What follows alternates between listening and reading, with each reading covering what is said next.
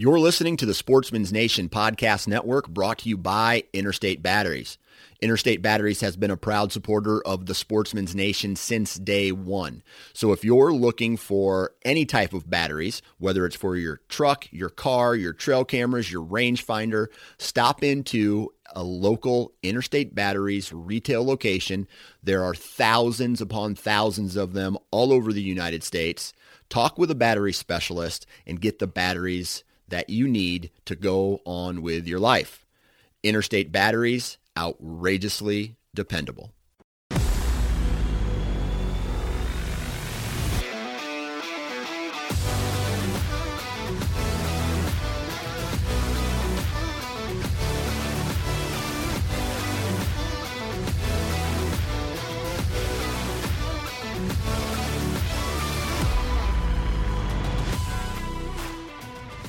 Welcome to the Missouri Woods and Water Podcast. I'm your host, Nate Thomas. With me today, my co-host, Micah. What's going on?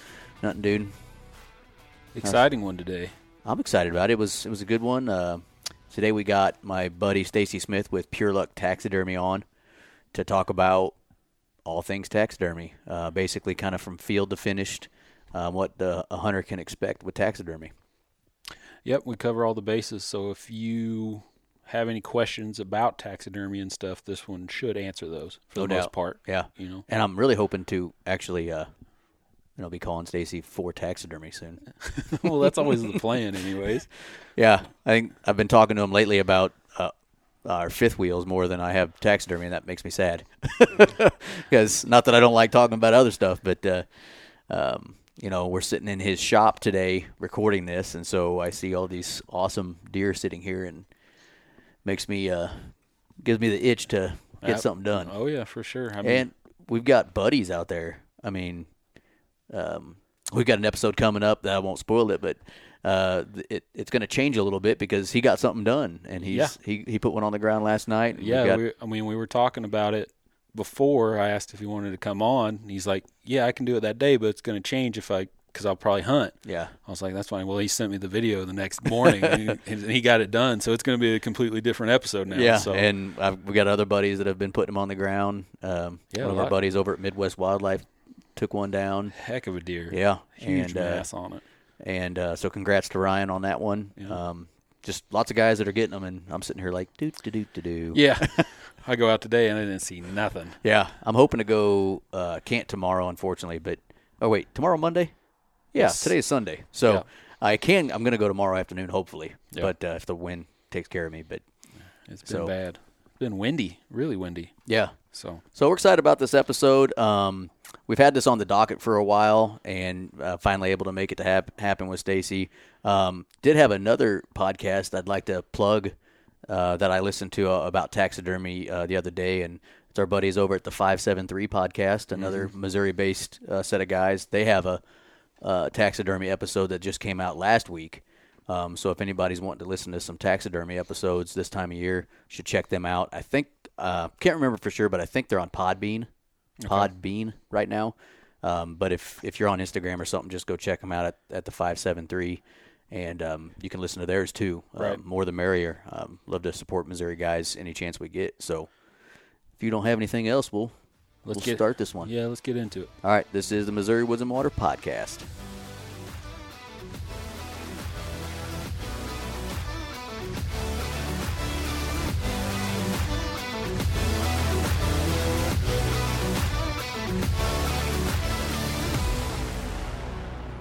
All right, excited about this episode today. Here with Micah again. What's going on, guys? What's up, dude?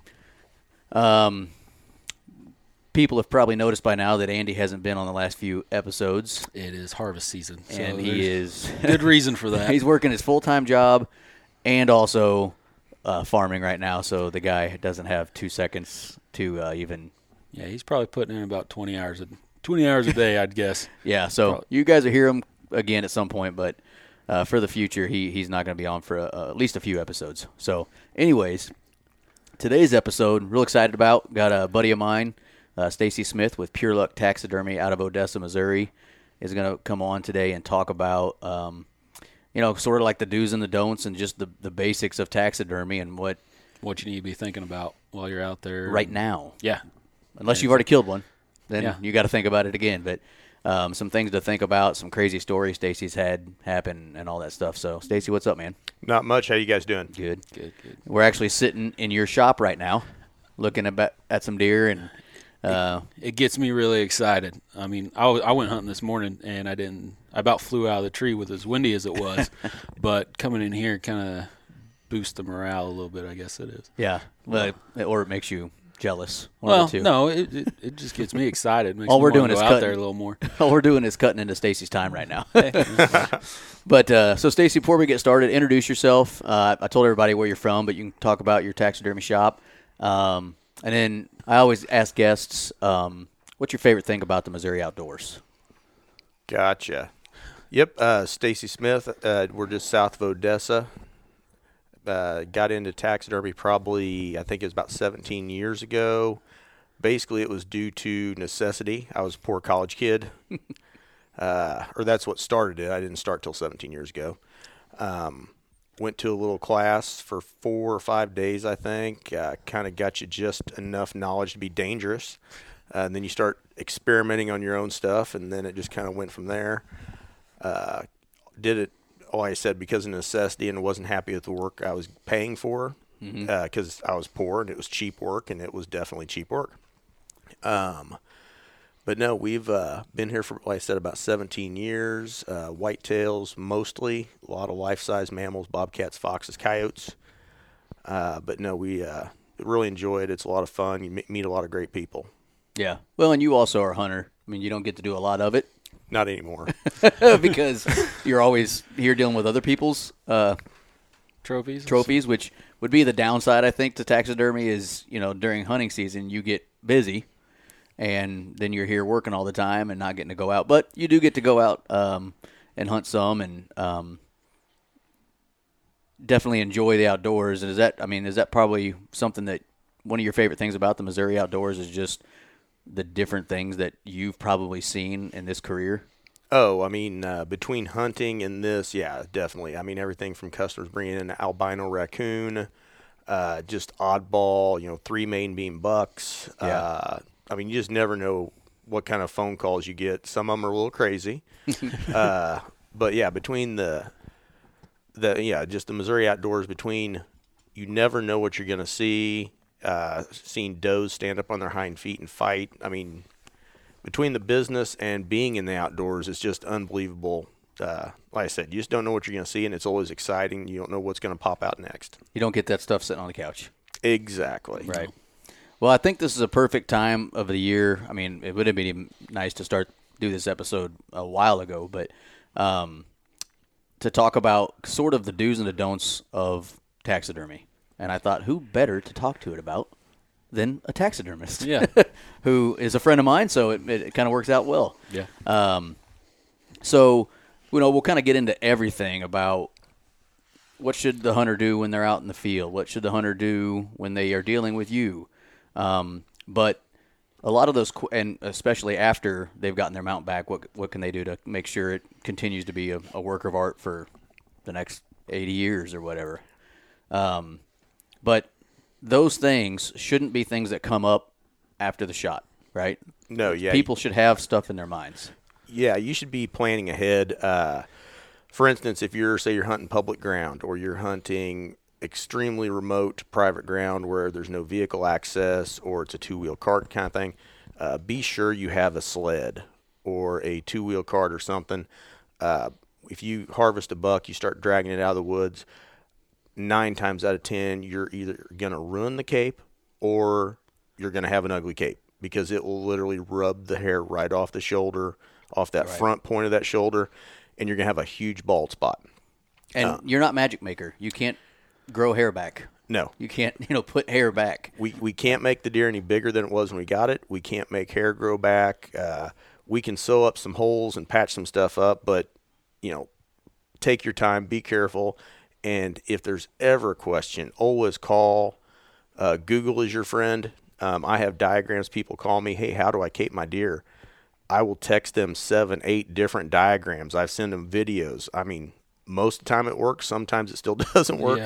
Yeah. But, the more knowledge you go in with, the better product you're going to get at the end. Yeah. Because your deer's perfect the way it was when you shot it. You can only harm it from there. And I can only make it look as good as it was when I receive it. Right. That's a perfect point. And I got lucky. The first buck I ever shot, Stacy's a friend of mine, so I called him. I'm like, hey, I'm going to cape it. I think I'm going to mount it. And you're like, well, bring it over. I'll show you how. And hung it up right there on that hoist, and he showed me how to cape a deer. I still probably would do a bad job, but seeing it is really nice. But that's a good point. I mean, especially if you're deep in public or even on your private, if you don't have a sled, knowing how to cape it, if you're going to quarter the deer out and pack it out, right? Knowing how to cape it is important. Definitely knowing how to cape it, and like I said, and if you do have to drag it out from a long ways, something happens, your plan fell through. Somehow keeping that shoulder from dragging the ground makes all the difference in the world. Whether you tie a coat around its neck so it's underneath that shoulder, like I said, a cart or a sled or a drag thing, a tarp, something, anything, just something to, there to keep that ground from just literally tearing that hair right off the front edge of that shoulder. I mean, that makes a lot of sense, And you make a good point. That deer was perfect when you shot it. You can only do damage from there on out. Yeah. Mm-hmm. If it's going to be a shoulder mount or even if it's going to be a Euro or whatever they're going to do. But that's kind of a perfect point is it can only get worse from there. Right. Right. And that's, when you're field dressing it, stop at the brisket. Stop when you hit that breastplate. You go through the ribs. You feel that solid breastplate. Mm-hmm. Just stop right there. You can reach up in there, clean it out just as well. And then, like I said, diagrams are your friend. YouTube probably. YouTube, yeah. I mean, yeah. And, you're out in the woods. Even if you're remote, you're 9 times out of 10 in the state of Missouri, you're going to have phone signal. Call your taxidermist. Call me. Call your buddy. Call someone that knows what they're doing or that you verified know what they're doing. Right. And, ask them for help or, hey, what do I do here? Always, like the old saying goes, measure twice, cut once. You don't want to cut and then, oh, wait a minute, was that right? Yeah. Yeah.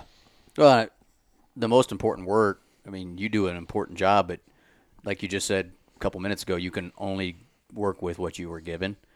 So it's only, I mean, if you really think about it, the hunter is the first step in this process of taxidermy. And probably the most important because, everyone makes mistakes, but when something comes to me in good condition, it's going to leave in that same condition. It goes to, I used a couple different tanneries. They are both top of the line, top notch, zero issues with hundreds and hundreds of whitetail capes. So in my opinion, the hunter is the most important step. Not only, like I said, field dressing, not dragging it out, but just getting it to the taxidermist. Like I tell people, they'll say, hey, I got a deer I need to bring to you. Oh, yeah, you get it recently? Oh, yeah, I got it first weekend. Well, first week, and I'll find out that, it was during youth season. Right. And here it is the second weekend of rifle season. They'll be like, that deer's been in my shop, and it's been, 35 degrees, so it's fine. It doesn't smell at all. The way I tell people is treat that deer. If you cape it off and you have that deer head and that raw hide sitting there, if you can't freeze it, treat it like you would a piece of steak.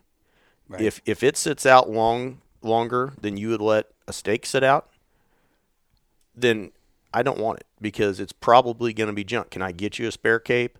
Yes, I have those. But treat that cape and that head like you would something you're going to eat, because once it starts to spoil, the hair will start to slip. It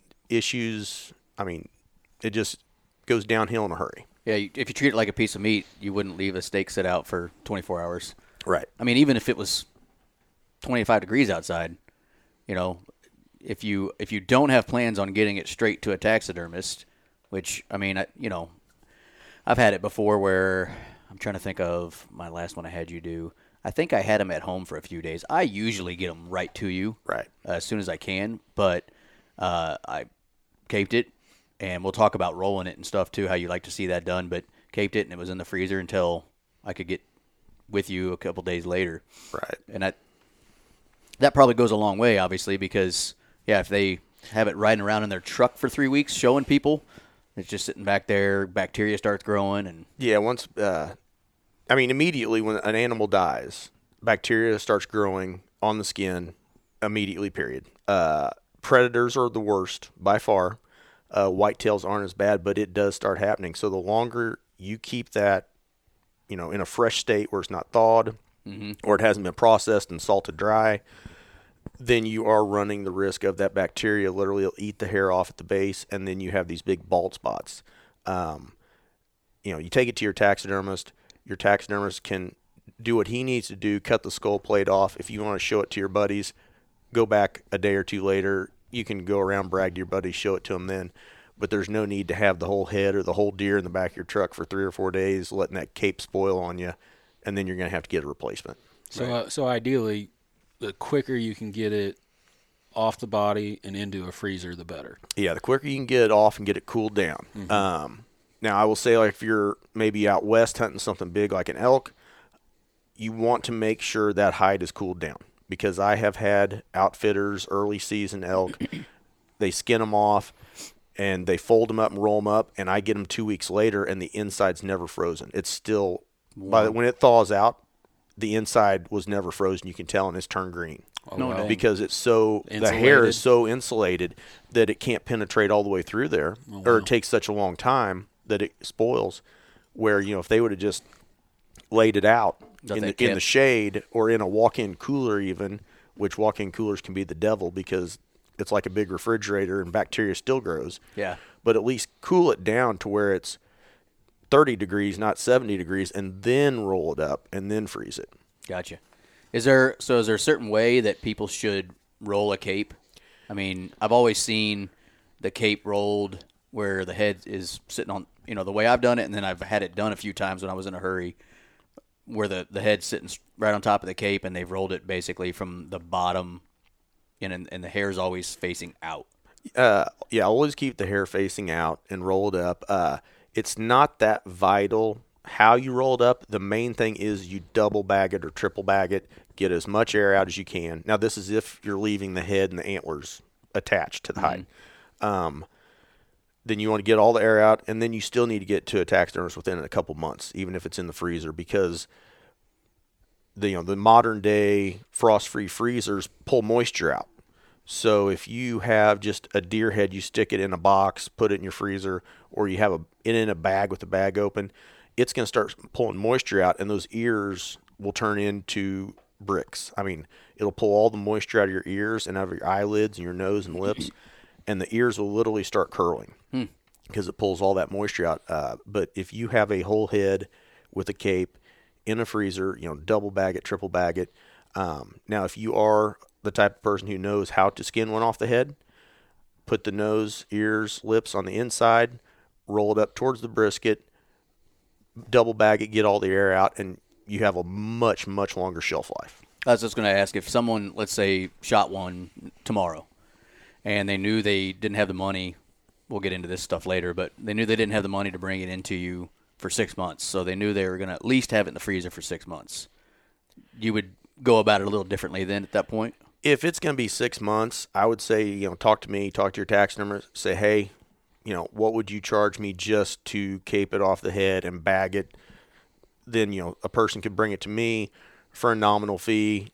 I do that. And then if they bring it back to me for the shoulder mount, obviously that would come off of the shoulder mount because that is part of my work process. Gotcha. But at least then it's done. It's done right. Right. Yeah. And I would not recommend this to anyone just because I got lucky, but I've literally had some of my own that I, of course, don't have time to do my own work.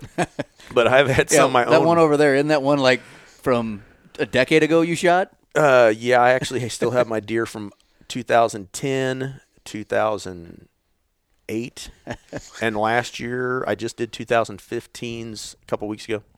But no, if you bag them right, if you have it skinned off, completely off the skull, you bag it right, get all the air out, 6-7 years. But I got lucky. It doesn't work that way every time. So, I would by no means recommend that, but that just kind of tells you if you do it correctly, it can stay, it has a longer shelf life, where if you have the whole head with the antlers, it's hard to get all that, you can't get all the air out because you have the antlers and the head in the way. Mm-hmm. And it's going to freeze or burn much, much quicker that way. Gotcha. Makes sense. So that would be for somebody that's maybe knows they're going to get in and into you faster. Yeah, hey, if it's got to sit in the freezer for a month, whatever. But if I'm sitting there going, hey, maybe I killed 2 this year, and my wife's like, you are not doing 2. So maybe one's got to sit, for a while. Right. Luckily, I would be able to just say, hey, can we do this? And I'll don't tell my wife. Yeah. There's that. I'll slip the cash underneath the table. How did that second deer come home? It was always there, babe. Don't worry about that one. I could probably get by with that. She might not notice. Yeah. I won't say anything. Yeah. That's funny. But I think that's a good point because there's people out there that think about that stuff before they call. Right. And some probably don't, sure. I mean, some probably, think you should store the hide for them while they're waiting and, it sits here for 3 years, that sort of stuff. I think I listened to a show one other time where I wish I could give him credit. It was another show about taxidermy where he said, I am not a storage facility. I'm a taxidermist. Yep. And that's, like before we started here, I was showing you some of the antlers over there that, kid's first deer. I've had the antlers, the hide, he brought it in, dropped it off with no deposit. I've had it for, I believe, 5 years now. No Still deposit, still here, storing it. The hide's still in the freezer. Like I said, it's kid's first deer. I'm not going to get rid of the hide just in case he comes down the road. I don't want me to be the bad guy, that threw the kid's hide away or used it for someone else. Well, and this is a perfect segue into the next kind of topic or the next portion of this is, when they've gotten the deer, they've got it out of the woods, they've caped it or whatever they're planning on doing, and now they're finally to the spot where, hey, I'm bringing it to Pure Luck Taxidermy or whoever else. What are some things they should expect to when they're at the taxidermist, ready to, especially when choosing a taxidermist, right? Right. I'm lucky enough that I know other hunters that could have told me what taxidermist to use, and I also was lucky enough that I had a friend that happens to be a pretty well-respected taxidermist. So I didn't have to really find a taxidermist. Didn't have to hunt around for one. Right, but there's other people out there that don't know anybody. What are some things that you might recommend somebody do when they're even just trying to look for a taxidermist? There's a lot of guys out there, I'm sure, that are just trying to learn or just getting into it. It might do subpar work or might not, but what would you kind of say some things they should look for right up front? And then we'll get into when they get to you. Yes. Whenever you're looking, start online if possible. Look at their work. Talk to your friends. If your friends have it, swing by their house, look at the work that the taxidermist has done for them. And then, definitely look at what is in that taxidermist shop. I mean, things change. I've seen life situations change where a person does excellent work, they fall on hard times for whatever reason, and the quality goes down. There is a taxidermist out there for everybody in every price range, from it's not going to look real great to it's going to look awesome, just phenomenal, and everywhere in between. Turnaround. There are some taxidermists out there that have, a year and a half, 2-year turnaround. Some of them are on the low price scale. Some of them are on the high price scale. But the main thing I would say, look at their work. Look at get up close. Look at the eyes. Look at the ears. I mean, if the ears are an inch thick, there's a problem. If the eyelashes, like I showed you, amount I was messing with, someone else had done, the eyelashes are going up at a 45-degree angle. Deer's eyelashes don't look like that. This thing looks like it's a little fairy getting ready to fly away. Just little things. You need to educate yourself. Eyelashes need to kind of be at a downward angle. Your ears should be thin with straight edges and crisp. The eyes should look like a deer eye and not look like somebody, put a pound of Bondo in there around them to fill it in. Lip lines, nasal passage. It should have a nasal passage. You should be able to look in and it look like you're looking at a nose. The forms come, you have to carve them out because it's foam in there. Just solid. It's solid. I mean, you have the nasal opening, the nose opening and the wings of the nose, but it stops right there. I mean, you have to carve that out and put a septum in the center there and airbrush it. And I mean, there's a lot of things that, people say I can tell the difference, but I don't know what the difference is. Yeah, that's one thing I've always kind of noticed. If I see a mount that I don't like, it's almost always because it looks like the deer's smiling at me. That's what I noticed first, is that why is the damn thing smiling? Or it looks like it's trying to smile, but it's like a kid that doesn't know how to smile in pictures or whatever. And that's something I've always noticed. And then I've always noticed noses. I like. Yeah, if you get the nose wrong, I mean, it's definitely, you can definitely tell. Right. Yeah, I mean, if the nose looks like it's a blackberry or a blueberry, it's just all these huge bumps, and then it's just a flat black, maybe a little gloss on it. Google images. I mean, I use them in the shop. I have, as you guys can see, I have pictures of deer and deer noses and eyes everywhere, and that's to help me get it where I think it should be. But if it looks wrong to the customer, I mean, although, sometimes customers are incorrect. I've never had an incorrect customer, though. But, that's good. Sometimes, if you think it looks odd, if you think something's off, then it's off. Because I have seen a lot of lower quality taxidermy where people couldn't tell the difference until you put it next to a nicer piece. Yeah. If you can walk up to a piece by itself and you're like, man, something's wrong with that, I guarantee there's probably something major wrong. You just, never noticed exactly what it was. It's hard to spot exactly what you're. Especially if it's your first one, and I have deer mounts. He has deer mounts. I look at that thing every day. I know what it's supposed to look like.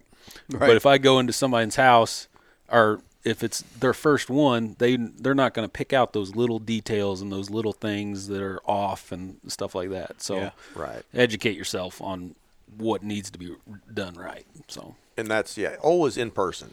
Like I said, look online, look at your friends' mounts, see, but there's no substitute for going into the taxidermist and looking in person. Yeah. Right.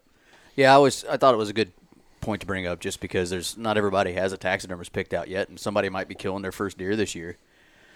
And there's even if it's a good taxidermist, it might not be the right fit for you, right? Maybe you and him or her don't get along or something, or they don't like doing full sneaks with your ears out, and the customer wants that, and that's exactly what they want, and the taxidermist might say, nope, I'm not doing that. Doesn't look right, or something like that. Right. I'm sure you pretty much will give somebody what they want, but there's certain mounts that you're like, that doesn't look normal. Personal opinion, I don't like straight, but I'm not the one that's going to look at it every day. Right. That mount behind me I just did is straight. Mm-hmm. I'm personally not a fan, but hey, again, I'm going to do it to the best of my ability to make it look great, but I'm not going to be the one looking at it every day. Get up, go to bed. Right. I see this deer. If you want a straight, you get a straight. But and it is sometimes it is funny. You'll have a customer call you, or a potential customer. Okay, what do I need to do? How much does it cost? How much is the deposit? And we go through it, and they're like, okay, well, as soon as I get him, I'll bring him in. And you're like, wait, you haven't even got a deer yet? I'm all about being optimistic, but it's kind of humorous. But at the same time, they're prepared. You'd rather be somebody prepared than going, oh no. Then the guy who has it in the bed of his truck and it's been there for 3 days, and it's like, wow, wait a minute, I was going to get this mounted. Now it's starting to smell funny. Where am I going to take it? But yeah, it is definitely do your homework, because the price range is huge between the low end and the high end. The quality range is huge, and the turnaround time, and you just have to figure out what level of quality you want, what price you're willing to pay, and what turnaround you're willing to live with, and go from there. Yeah. And I would guess, this is just me, some dude that's not prepared that might be driving around with a deer in the back of his truck that now all of a sudden has maggots all over the place. You don't want that shit in your shop. No. If it smells, it doesn't come in. Well, and I'm just like thinking out loud, if there's maggots all over, and now you have that in your shop, and you're working with a knife and slice yourself or something, I mean, doesn't that put there's a danger factor now with bacteria being all over the place? And, I would guess that there's a lot of taxidermists and out there that turn around and take it somewhere else because I don't want that at that point. You know, you could screw yourself out of a cool mount just by not being prepared. Yeah, that's and I mean, as you look around here, it is a mess, but it's clean. There's not blood. There's not stink. Doesn't smell in here. It's it's a mess because, well, that's how I work. But it's not nasty. It's not gross. I've had people, bring a European. I want a European mount. They bring it to the shop, and I'm like, whoa, leave it outside. I mean, no. I will give you tips or hints to work it yourself before I will let it in, because I can't have something rotten in here with customers coming in with finished mounts in here that are going to absorb that odor. And I've told people many times, they'll be, oh, it doesn't smell. I'm like, well, if you show up with it and it does smell, I'm going to have to make you take it back. So I don't want you to waste a trip. Right. I mean, I'm not trying to be rude, but Yeah. I don't want, and that's not even mentioning the fact I don't want to smell it. Right. I mean, not to mention the. I mean, it's bad for bacteria. Well, you think about Yeah, it. it is. The thing's got freaking maggots in the back of your truck. So your wife probably or somebody's probably finally bitching at you to get it the hell out of here. So now you bring it to your house. Well, why do you think I want the damn thing here? And dump it to me. Right. You know. And that's, perfect instance. I actually had a gentleman shoot one the other day with his bow, didn't find it. He knew. He called. I said, there's no way, because it was actually found in the water. Oh, that sucks. And it had been there for a couple of days. I'm like, sorry, that cave's not going to be any good. He brought just the head over. I took the skull plate. He took the remains and threw it in his trash. Because I just can't have something that stinks here. Sure. For multiple reasons. Yeah. Well, that's a good segue into at least, how somebody should choose a taxidermist. And then they've chosen you. They're going to bring it to Pure Luck, Stacy Smith. What are some things they should expect, when they show up with their deer for the first time or even when they want to use you? Some things to kind of think about when you're going to use a taxidermist. There's plenty of people that have now done it multiple times, but there's still always that person that's done it the first time. Right. Or they used somebody else last year and they didn't like them, so now they're choosing someone else. What are some things they should expect to do with you up front? One of the main things, which is easy now because of the Telecheck app on your phone, is I need your confirmation number and license number. That's number, first and foremost when the game warden comes through to do my checks or to swing by and say, hey, I have to have all my I's dotted and T's crossed, so I need your information so that I'm legal. Right. Otherwise, you're not doing it. Worst case scenario, someone says, I can text it to you later today. If I don't have it in 24 hours, come get your stuff, or I'll leave it at the curb, because I can't have that. Right. I have to verify everything I'm not investigating, but I have to do what I have to do, to keep myself out of trouble and make sure I'm running the business above board. Right. The other thing is have an idea possibly of where you're going to put it. Deer, even right turns, left turns, they're subtle enough. Mm-hmm. It really doesn't matter. You can put a right turn anywhere in a room, and it's going to look good. But if you have, I want it on this wall, and here's where my TV is, and I want that thing looking right at me, kind of have that thought in the back of your head so you know which turn you want. Poses. Typically, I have plenty of examples in here and posters showing the different forms I use. If I'm lucky by deer season, all these deer will be out of here because they're done and they need to go home. But, ears forward, ears back, one of each, semi-sneak, semi-upright, right turn, left turn, straight.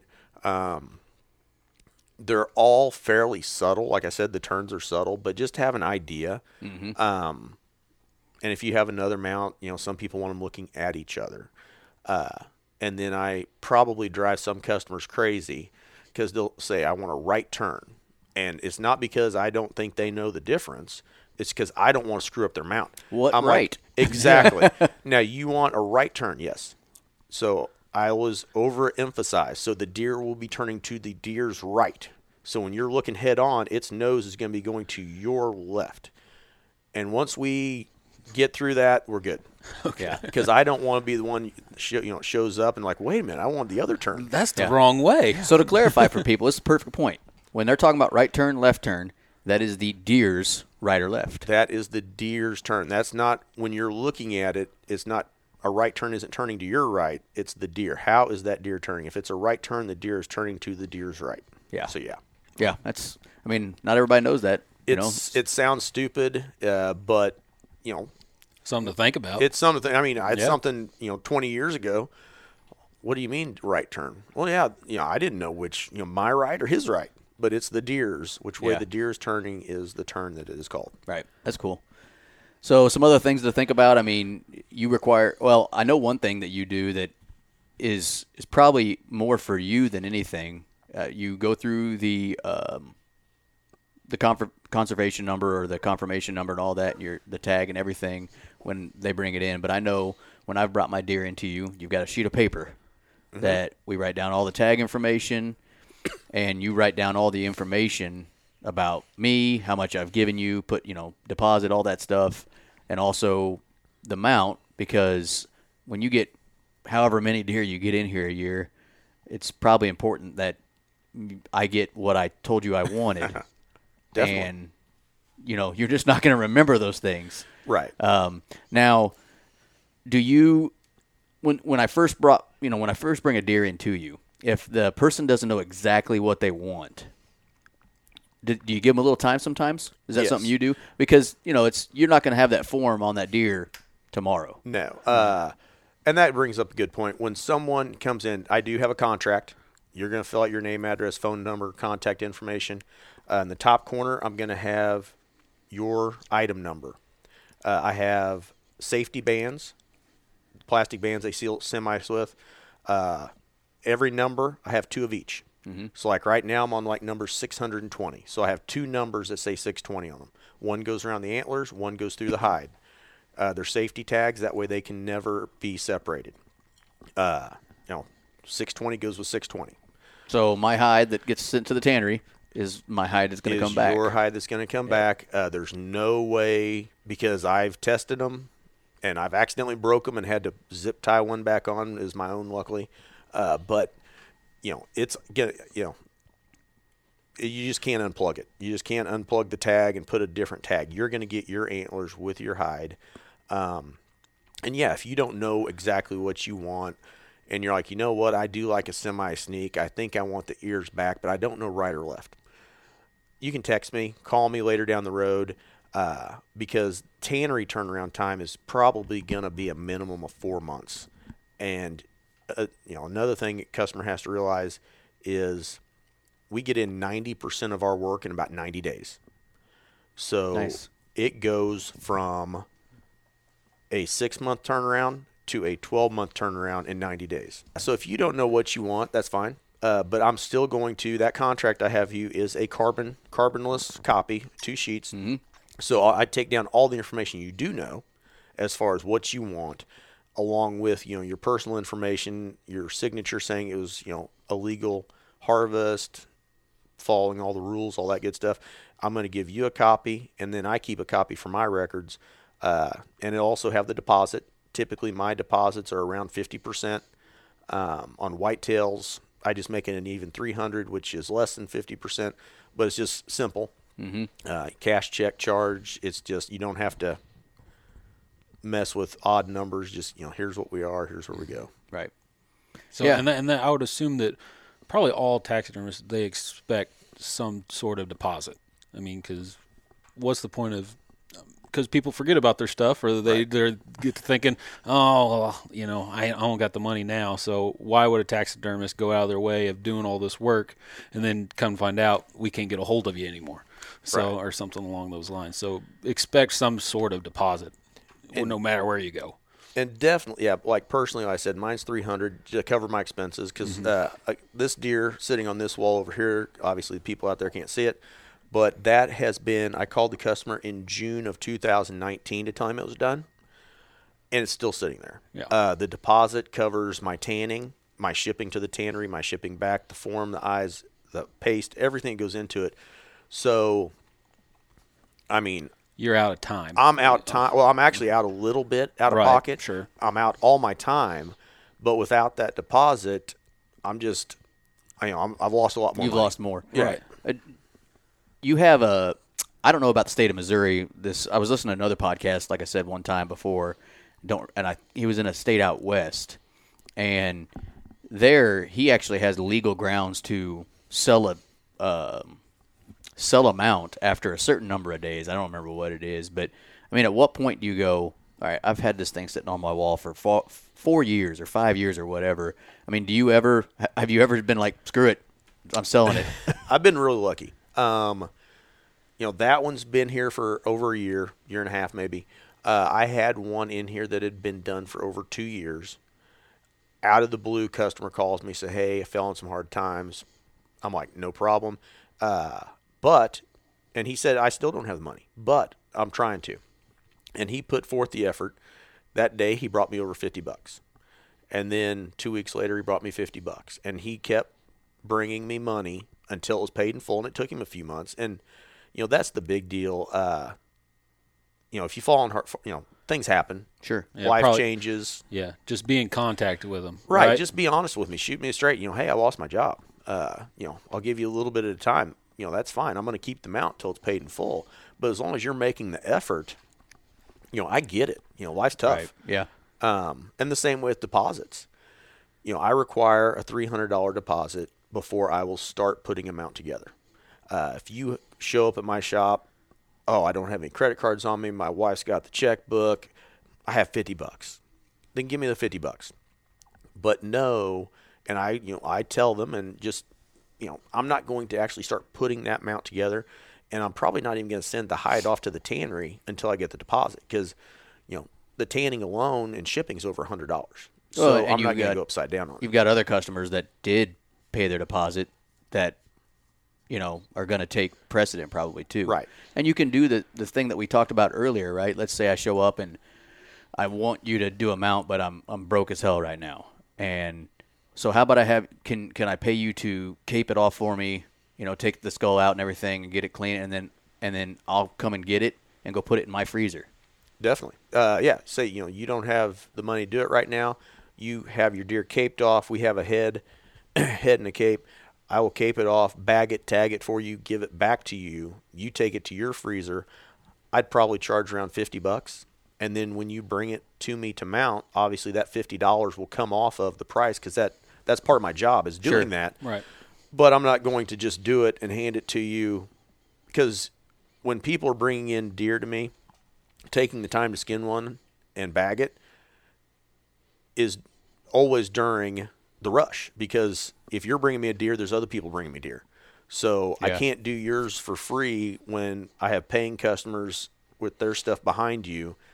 So, basically it's goodwill money. And when you bring it to me for a mount and you're ready to proceed with it, then that comes right off your bill. Mm-hmm. Right. And if you decide they're never going to be able to get it done, then you got, your time's covered as far as the $50, and they've got they got their stuff. So then it's right. They have washed, everything's done. They have their stuff. I got paid for my time, and then if they decide not to, then fine, or they go somewhere else.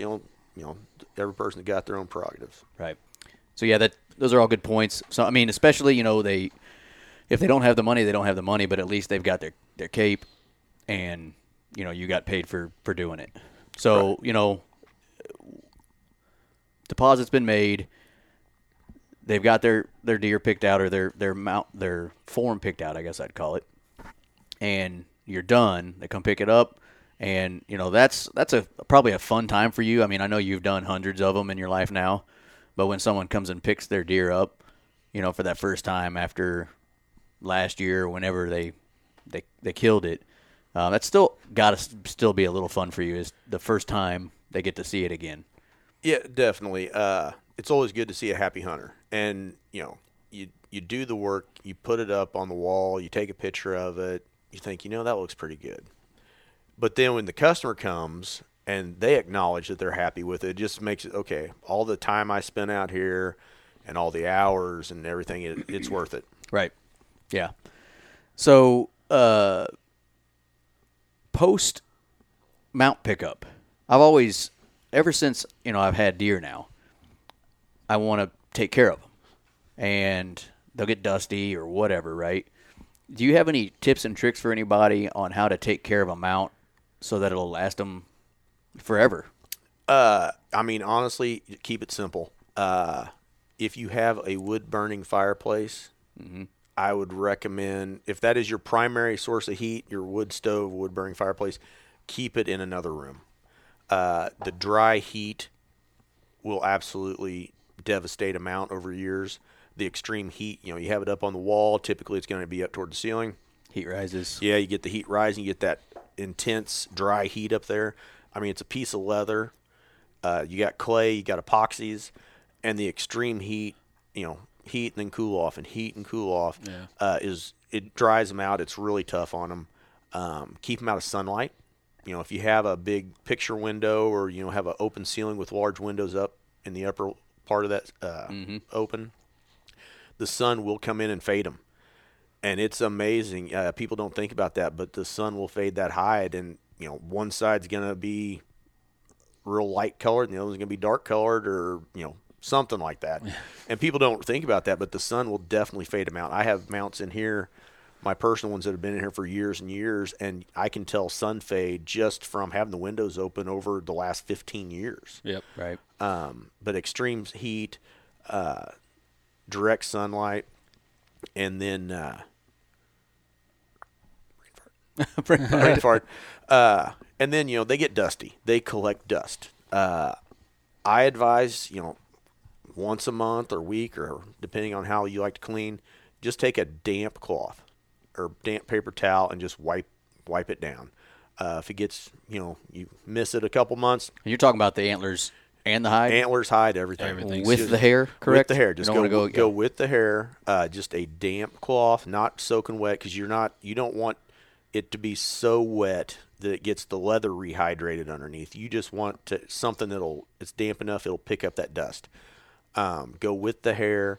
If it gets away from you, I forgot to dust it for 6 months, take it out to your shop, take a blowgun, stand back 6 feet or so and dust it off.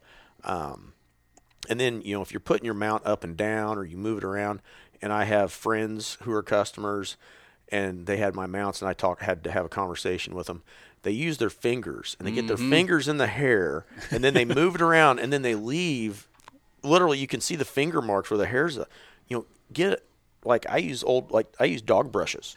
Okay. Just a grooming brush for a dog and just start brushing it. I mean, something that's been mounted a long time, the hair will have a little bit of memory which way it was. Start brushing it. If it doesn't go right back down immediately, take a damp cloth and wipe over it and then brush it.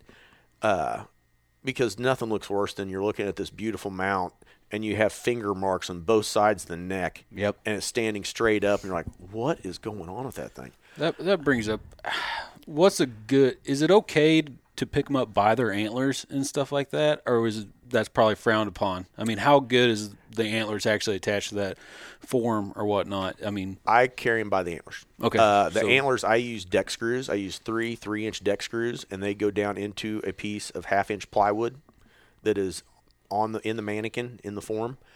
And you get to thinking about it, the antlers are the heaviest part of the mount. yeah. So if you're grabbing by the antlers, you just have the styrofoam hanging. Yeah. Okay. So, I move them around. Usually I have one hand on the base of an antler and the other one I have on the brisket of the deer or the bottom of the shoulder point, and move them around like that. I remember I called you after we finished our basement, and now my deer are all downstairs because my wife made me move them. But and my biggest deer that I've killed so far, I was putting him up, and I missed the screw or something, and it started falling, so I just grabbed him, and I had all those finger marks like you're talking about. And I call Stacy, and I'm like, dude, it's all right. Dogs bark. I called you, and I'm like, hey, what do I do? I've got all these marks on my deer looks uglier than hell now, and that's what you told me to do is I put a little dampness on it, and then I got one of my dog's brushes out, and they're gone. But yeah, you're right, because I just totally foobarred it. Because just to keep it from falling, it was just boom. It probably would have been better for it to fall and just picked it up. But. And speaking of that also leads me to another thing my customers probably think I'm crazy. When they come to pick up their mount, it's all done, paperwork's filled, payment's been made, they're ready to leave. I always tell them the last thing before they leave, I tell them this is going to sound stupid, but be sure you hit the hanger. you've got a hanger screwed on the back of that form. Make sure that's what you're hanging on, because that hide is also wrapped around the back of that plywood and stapled on. And when that hide dries, in between the staples there, you slide down, a screw will catch on that hide, and it'll hold it for a little bit.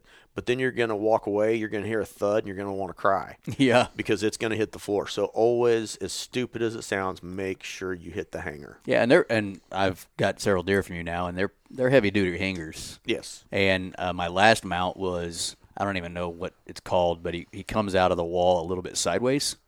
Offset. So, yeah, sure. And so the hanger is not right in the middle of the mount. It's offset to probably offset for that weight. And so when I was putting holes in the wall to figure out where I put them in the middle. And then I'm like, shit. And I had to move everything, but it worked out. But yeah, they're substantial hangers, and you got plenty of room. I mean, there's, you know, 2 inches or whatever, an inch worth of room to be able to get that. But right. that's a You good probably point. want to make sure you mount it on a stud too on the wall. Yep. Make sure you hit a stud. Definitely. It doesn't take much to hold them. Right. But, yeah, definitely. Sheetrock's not going to do it. No, it's not. So here into my next thing, and you know, I thought that was a good, you know, basic. All right, from field to finished, how does a hunter, you know, need to act or do? How do they need to do things and act when they're choosing their taxidermists after they've gotten their harvest? So kind of a nice overview from, you know, field to finished on what people can do. But I always like to ask a fun question because I've heard you before. What are some of the craziest things you've seen before? I know you were telling us about the water thing before. Oh, yes. But, like, what are some crazy things you've seen as a taxidermist now for the last 2 decades? The one thing, the water thing. People would not notice this. I never knew it until I got into this. If a person hangs their deer by the back legs and they're going to hang it, and, you know, maybe grandpa told them to hose it out to clean it out, or put bags of ice inside the chest cavity to cool it down, when that water migrates, it's going to go down. Or when that ice melts, it's going to run out. It's going to migrate down. And I'll get in a deer, and its head will be twice the size of a deer. It looks cartoonish. It is so swollen. And that head is full of water. So as you're skinning it, literally every cut you make, red water is just running out. That is not needed. That doesn't, I mean, you know, water, and that's another thing. As far as water goes, you want anything dry. Whether you kill a bobcat or a coyote or a deer, you know, it's got blood on or something, don't hose it down, because the water promotes bacteria. Bacteria makes your hide slip. You know, if it's bloody and muddy, just dry it off. If it's raining, take some old towels or paper towels, dry it off. But yeah, that's something I wanted to mention also. And that's with people hanging their deer by the legs. Right. The back legs. Right. I just thought of this. How do you, if you hang a deer to gut it or work it out, do you hang it by the legs or the head side or the rear side? I've done it both ways, but usually I do it by the legs. Do you? Yeah. How about you, Stacy? Yeah, when I'm caping one or I'm hanging one to cut it up for meat or whatever, I hang it by the back legs. Back legs. Because I've also had deer brought in. You do have this spiffy hoist right here too. It is handy. Yeah. But yeah, I've had deer come in where they put a rope around the deer's neck and hung it up that way, and it ruins cape. I mean, it gets rope burn, it peels the hair. But yeah, but you don't, if you're gonna hose out a deer, hose it out while it's laying on the ground, then roll it so that all the water goes out, and then hang it up. Make sure your cape's dry. Nice. Yeah, ice is not needed unless it's 100 degrees. And if it's warm enough you need ice, then you should already have it somewhere at a locker being processed or caped off, because none of that meat's. I mean, if it's hot enough you have to put ice in it, then it's hot enough you need to do something with that meat. Yeah, makes sense. So what's some other crazy stuff?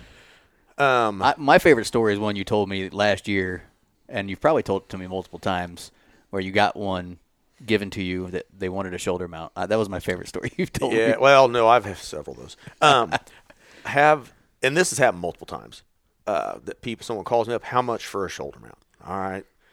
I give them the price, turn around, deposit. We go through all that. And then they show up. And I'm like, I don't realize who this is. I have multiple people call me. I don't know if you're the one that called me or not. Sure. So you show up, and here's my deer. I want a mount. Oh, you want a European mount? Well, no, I want a shoulder mount. And literally, they have the head and like 6 inches of the upper neck. I mean, they're missing over 2 feet of what I need. Yeah. And they're shocked that I can't make that into a shoulder mount. And then I point, look, this is what it looks like on the wall. And see, here's what we have. And then, that's happened multiple times. Then I've had the other extreme. This has happened 3 times, and it's an absolute bear. People say, yep, got it all caped out, ready for you. And they will show up and literally have half a deer. I mean, they have taken a Sawzall or a chainsaw, and they've Deer. if you look at the diagrams, if you Google and find a diagram of a caped out deer or the lines of where you need to cape a deer, they followed those lines, but they left all the meat inside. They just cut the deer in half. No, I mean, literally, I've had deer with the front legs from the, I call it the elbow up, from the elbow up, and then the whole front shoulder and the neck, all the meat's still in there. I mean, I literally have 100-pound half animal. And then, there's no way for me to hang that really in order to skin it off. So then I have to put plastic on the ground and waller it around on the ground and try to skin this thing. And then, department, the rules, the laws are that I have to dispose of all my waste, my animal waste, in a licensed landfill. So that has to go out the trash man. So that's a whole nother subject. I don't think my trash man likes me. But well, and that's just, unfortunately, that's wasteful. I mean, they're wasting. Yeah, they're wasting the resource that. I mean, they're wasting a lot. Yeah. And I mean, it's irresponsible on several levels. And then I have to dispose of it because I'm not going to eat their deer because I have no idea how it's been cared for. Right. And I'm not going to give it to someone. Yeah. So I literally have half a deer, and then I have a 100-pound chunk of meat, and I have to put this out for the trash man.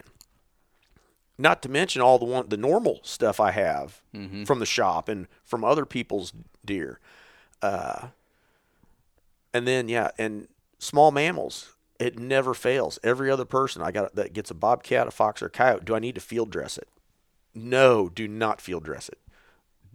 Bring it to me or double bag it, freeze it. Obviously, if it's a bobcat, it has to be tagged or checked in with your local game warden. But don't field dress.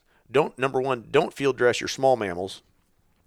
And if you bring your whitetail in for me to cape it for you, it has to be field dressed. Sure. Because if not, once I peel it down, I go to remove the head, all the blood in that body is going to come right out on me in the floor. Right. So it has to be field dressed.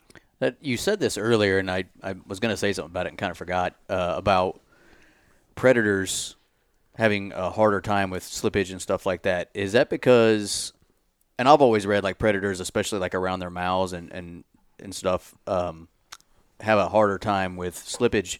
I'm guessing it's because they're always eating raw meat. There's bacteria all over already because they might be in a gut pile eating somebody. Yes. Yeah, okay, that's what I figured. Yeah, the predators have a really bad time because, they have a lot more bacteria on them because they are a meat eater. Foxes are about the most delicate Missouri animal there is. Really? I mean, it's amazing. I can get a fox that has been cared for absolutely pristinely. I mean, it was dry outside. They harvested it. They froze it immediately. They brought it to me. I thawed out. I skinned it. I tan it. And the hair wants to slip on the back of the ears. The hair wants to slip on the legs. When I skin a fox, I have to do it in a hurry because just the heat from your hands will promote bacteria. I'll be darned. Really? Because they have it, and just it's absolutely amazing. Yesterday, I skinned 3 bobcats that were from last season that had been frozen, and I mean, it gets they're not as bad. Coyotes, as far as the bacteria, foxes slip the most, no matter how well they're taken care of. But coyotes are probably the worst as far as you don't want to walk in the door when I'm doing one. Because you'll start skinning it off, and anyone that's coyote hunted or trapped and skinned a coyote knows they stink to high heaven. And it does not, again, you can just like the fox, you can take care of them perfect, freeze them, bring it to me, and I'm peeling them off and skinning them, and their belly area and the hide on the inside of that belly turns green because of the bacteria. And that's because the bacteria inside of them from eating all this, who knows what, the deer that's been laying in the ditch for 6 weeks and they just got their tummy full of it. And, so you really have to be, predators, bacteria will absolutely kill you. And you have a lot more problems with slippage. So predator, kill it, get it frozen. Yeah. And then, if it's one of those days, kind of like we talked about the elk hide earlier, about how you need it to get cold all the way through and cool down. If you kill a fox or a bobcat or whatever you kill, and your spouse won't kill you, put it in an open bag or lay it on top of a piece of plastic in your freezer to get it cooled down real quick. And then bag it and get the air out and freeze it, because it is absolutely amazing. Like even in here yesterday, I've got the bobcats out. We're thawing them out. If you open that plastic bag, they're sitting next to each other in a tub on the floor. You have one bagged up. The other one is in a bag, but the bag is open. The one that's open will thaw out exponentially faster. Really? I mean, it's really amazing. Just that little, letting the outside air circulate through, it'll thaw out faster. Crazy.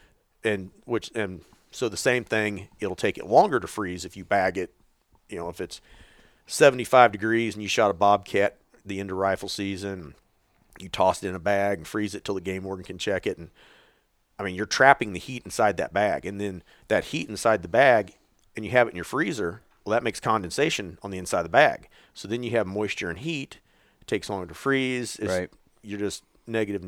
That makes sense. I mean, any animals, their fur is designed to keep them warm in the winter. Right. And if you trap that warmth in, it's going to keep it warm.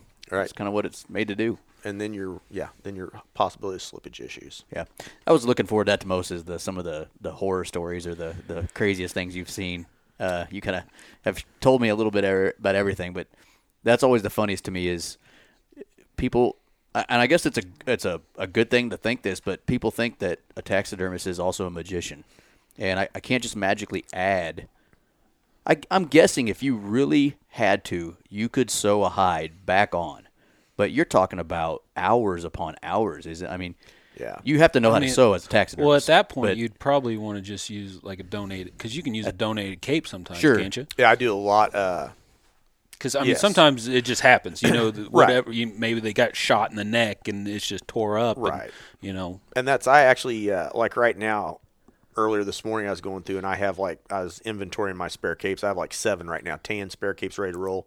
One of them I am going to have to use on the bow kill that was brought in a few weeks ago because, Hunter couldn't find it for a couple days. It was found in water.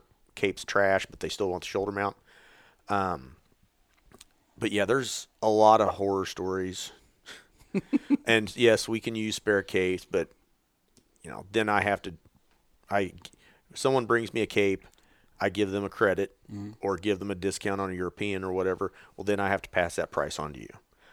Everybody wants to use their own cape unless it is trashed or, maybe it was just rubbed up or had an infection or something. Yeah. But yeah, just good field care, thinking about it. Yeah. Do you have an idea, like the capes that you have right now, do you have an idea of how large they're all going to be different sizes. And so if you have somebody like that guy you're talking about, or that person a couple of weeks ago that found their deer in the water, so the cape's ruined, did you kind of have an idea how large that deer was and then try to match up the cape that they're going to use to at least be close to what the deer was? Or is it just, hey, you got to take what you can get at that point? No.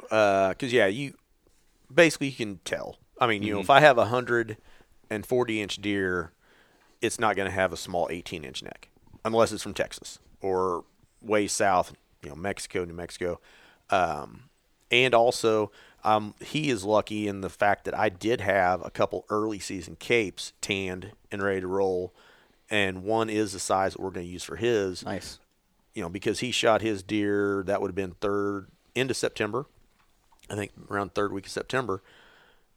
He didn't shoot a deer with long, bushy winter hair. Uh-huh. He shot one with a shorter, summer coat. Summer coat, which is they're absolutely beautiful early season coats. So I actually until have they get into that really weird ass where it's half like they look like a mangy dog. The early, because that's I get some out of Kansas, youth season out of Kansas, and they are where they go from that long summer guard hair is falling out, and they're getting down to where they just have that thin coat, that thin slick coat left, which is what they typically have the beginning of season before the winter coat starts growing in with it. But yeah, you get those where they kind of look almost mangy, but they're really cool. Yeah, I bet. Awesome. Well, I think that was a good episode for people, especially this time of year. Hopefully a lot of deer are going to be hitting the ground, and people are going to be using a taxidermist. And this is kind of at least a little bit of a view of what can you expect from the beginning to the end. I would really, from listening to Stacy just now, would encourage people to do some homework up front on what are you going to want if you were to get a deer? How am I going to handle it out in the field? How am I going to cape something? Will I be able to get it to them? Think of all those questions beforehand, so that Stacy or whoever else is working on your animal isn't going to wish they never met you. So yes. Got anything else, Micah, before we hop off? No, I think we covered most of the bases, hopefully, anyways, for people. Stacy, you? No, just have an idea what you want to do, but I mean the main thing is field care, because if you take care of it right in the field, you throw it in the freezer. You can always do your homework later, but it's a lot easier to do the homework up front, which also leads to turnaround time, because like I said earlier, a deer that comes into me today will be done 6 months. A deer that comes to me in Thanksgiving is going to be done in a year, because it all comes at once, and the turnaround time changes weekly or actually daily for me. Right. So I know you don't need this because you're always busy every year, but why don't you tell people how they can get a hold of you? You find us on Facebook, Pure Luck Taxidermy.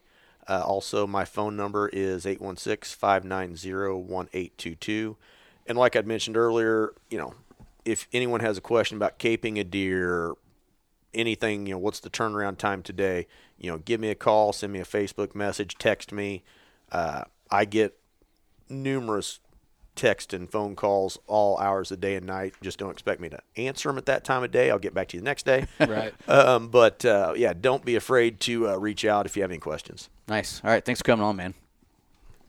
All right. That's the show today.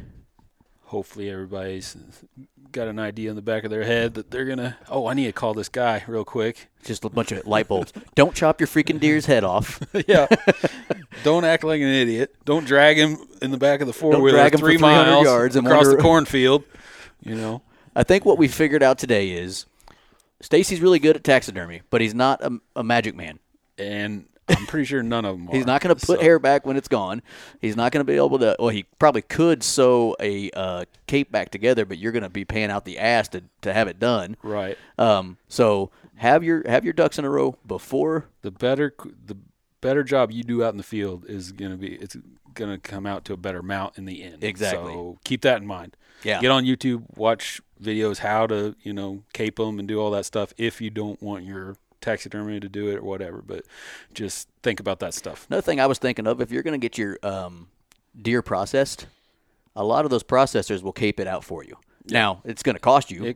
I think it's like $50 sometimes. I have no idea, but I'm just saying, if you kill one, you're going to get the meat processed and you have no freaking clue what you're doing, might be best to spend the $50 and have them cape it for you. Yeah, but also, this year is a little different, and I know we're going to be talking about this on an upcoming podcast, but a lot of butchers this year, you need to think, too, are they going to be accepting deer this year? Pretty busy. Because with beef and everything, the way things have been going, I know that a lot of them had decided not to do any deer. So, and like I said, we'll be talking about that in an upcoming episode, but just be thinking about all these things. Yeah. So anyway, hope everybody enjoyed the show. Pick something up.